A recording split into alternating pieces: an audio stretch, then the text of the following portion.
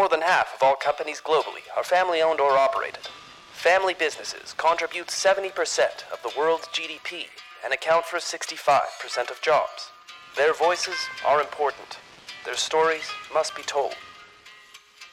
Brought to you by the award-winning publication, Tharawat Magazine. This is the Family Business Voice with your host, Ramya El-Agami.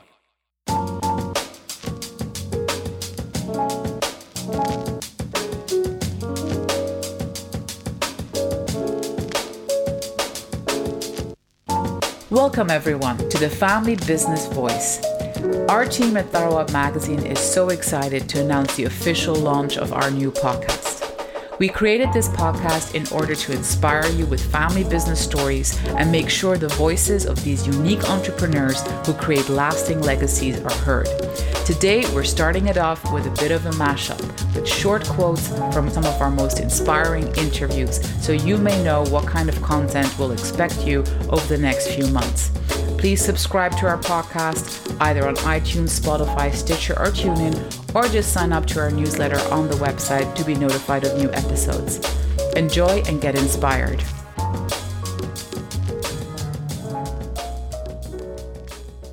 Sometimes when family businesses go, the best form of customer experience is just a smiling human interface, and it has to be from the person who has the surname that is the same one as on the door, they're wrong.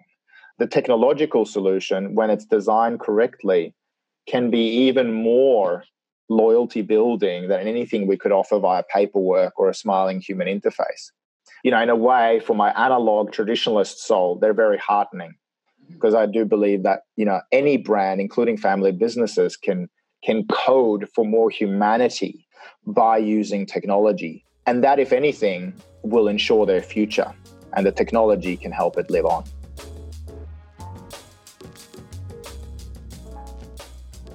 Yeah, it's not so much that I changed the branding strategy. It's that there really wasn't one. It was a vacuum. They had the most archaic web page that you could ever have seen. And, they had like a brochure that looked like we were operating some nuclear facility. It had a grey factory on a red background.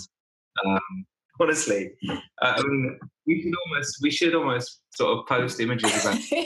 Sorry, that's amazing. But it didn't represent the kind of business that we were, because it was a group of real people making real things in a lovely factory and in a sort of rural town in England. It was a great story, and I could see that.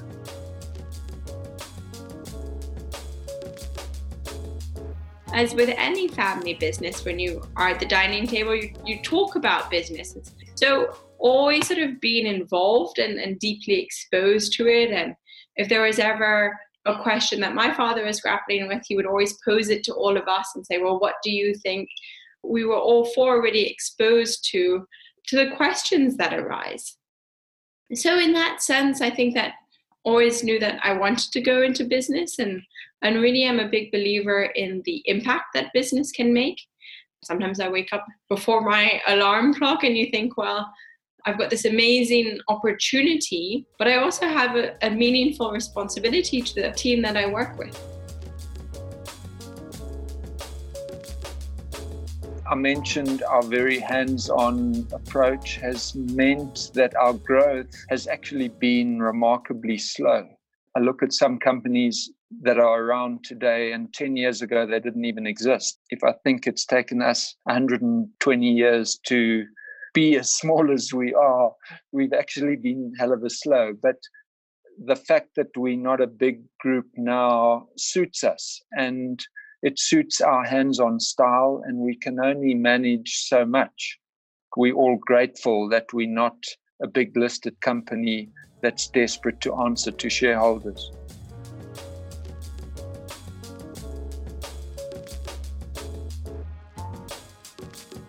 One of the things that was unique was that the house my dad grew up in, my grandfather's house, sat on the east side of our 4 acres of property. The house my grandfather built that my father lived in and I grew up in sits on the west side of that property, and the business sat in between them. So for the first, basically 58 years of my life, I lived in one of those two houses other than for 2 years during college. And so one thing I took for granted was I knew exactly what my father did for a living, because I could come home from school for lunch, run up and go in my dad's office, and spring break and in the summer he would take us off on jobs and I would see what they were doing, get to help.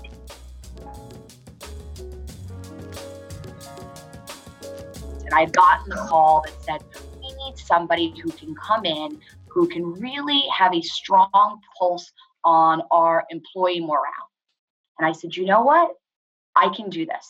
I will be the best person at this point in time for this role. And it would be a great introduction for me to come into the business and somewhere I felt like I could make a direct and immediate impact.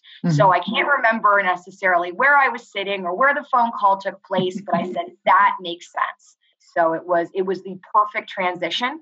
And going from being out of the business for that 8 or 9 years had given me the ability and kind of the confidence to say, okay, I know where I need to stand. I know what value I need to bring. And I feel confident in the ability that I'll be able to do it.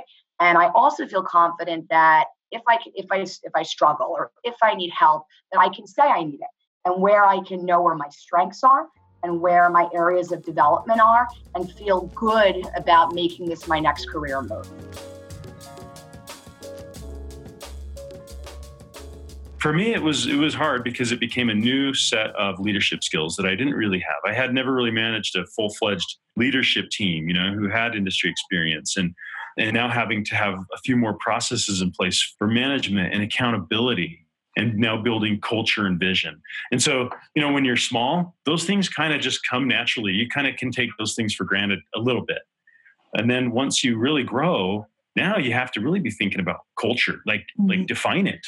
Not just some concepts that you have in your mind, but you've got to write it down. So, I think that's definitely been one of our success factors here at Kodiak Cakes, setting us up for long-term growth. So I think, my mind then became more aware of how do I build culture? How do I think about vision for the company and mission for the company, accountability for the team, and then team growth. So my focus has become a lot more on people, and then less on just hands-on day-to-day management of stuff.